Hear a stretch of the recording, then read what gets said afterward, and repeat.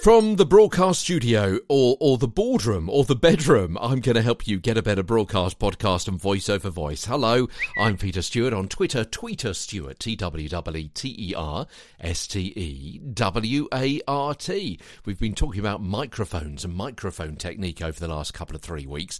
Now we're moving on to headphones. And headphones, how they can help you get a better broadcast, podcast and voice over voice. Headphones, monitors, earpieces, all ways to hear audio while in the studio, either the audio that we're actually creating inside it or audio from another source or from outside the studio, from the gallery, from the director, from the producer.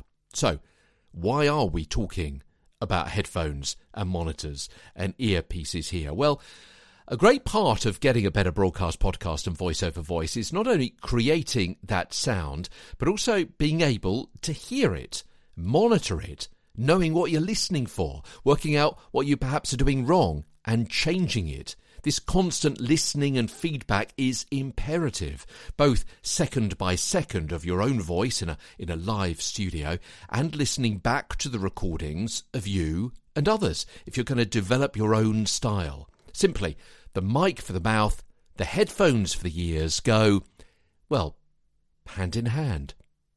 Tomorrow, 3 reasons you need studio headphones. Are you going to get there ahead of me? Can you think of 3? We'll run them down tomorrow as Get a Better Broadcast, Podcast and Voice over Voice continues. From London, I'm Peter Stewart.